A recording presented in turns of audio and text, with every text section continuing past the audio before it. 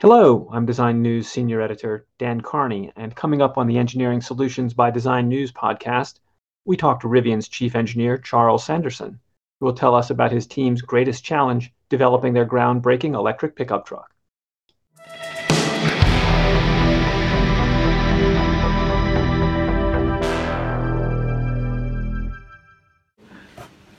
All right, thanks for talking with us today, and I'm very interested in hearing about your work on this fascinating project, and especially interested to hear what your hardest problem was. What was your biggest challenge, and how did you beat it?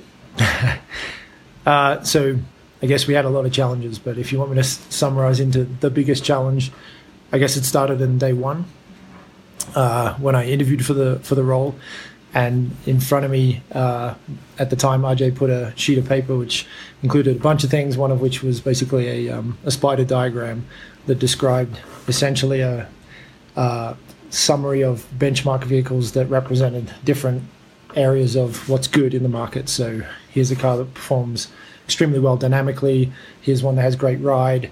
We want great range. We want all these other attributes that are extremely difficult to put together in one single vehicle. So you want one car to beat all the benchmarks in all the other cars. Yeah, the one car to rule them all. The challenge is really, there's a huge risk in taking on let's build a vehicle that can do it all, of actually just making something extremely mediocre.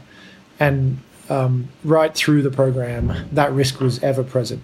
And to do this balancing act between how do we find on-road, like road holding that represents what is, I think if you experience today, something like a sports sedan, but at the same time, off-road is like a Jeep or something that people recognize as an extremely capable off-roader. But that might represent a rock crawling capable vehicle. But if you want to go fast off-road, we back then we had a Ford Raptor, right? And in the early days of developing our cars, they represented the benchmark in those areas, and maybe they don't today, but they certainly did then.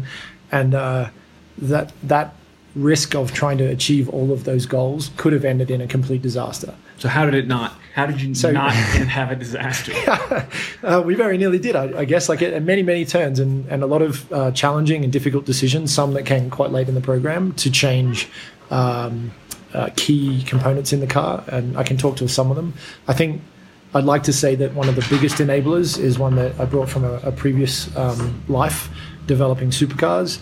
And it is basically a interconnected hydraulic system that helps us to find this perfect balance or compromise between road holding and like the body control that you can achieve with this system at the same time as very high levels of articulation. It's a kinetic system that interlinks hydraulically the dampers like across. It's very hard to explain verbally. Yes. I always say we need a diagram to walk through it, but I've explained it to you, and I think you've experienced today exactly what that feels like. You couldn't deliver the breadth in this vehicle platform without it, and I've never driven any car that can demonstrate such breadth in a passive system. Even the active systems, which in fact were design of record when I joined the company, which we got rid of in the end because they are. To be clear, it was powered anti-roll bar, which was limited in terms of the torque that it could apply. So it was never going to achieve the same body roll characteristics that you can get with the passive hydraulic system that we have today. It was expensive, it was heavy, and it draws power from the battery. So all of those things are negatives when you're trying to develop a car that has range, that has all these performance characteristics, but given the experience that I'd already had with the system, it was really easy to bring it in and employ it immediately. But we didn't use it as it was. We've actually developed it significantly, very specifically for the Rivian product, with our experience off-roading. And honestly, I think the system suits better an off-road vehicle. It was originally, in fact, the original concept of this interlinking system was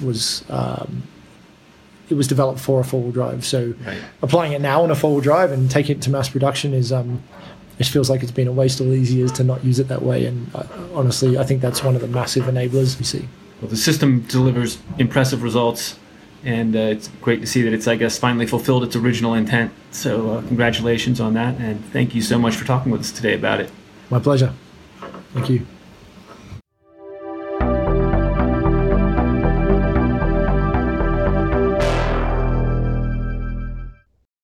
Thank you for listening to the Engineering Solutions by Design News podcast, where we explore the solutions engineers have devised for their very toughest challenges.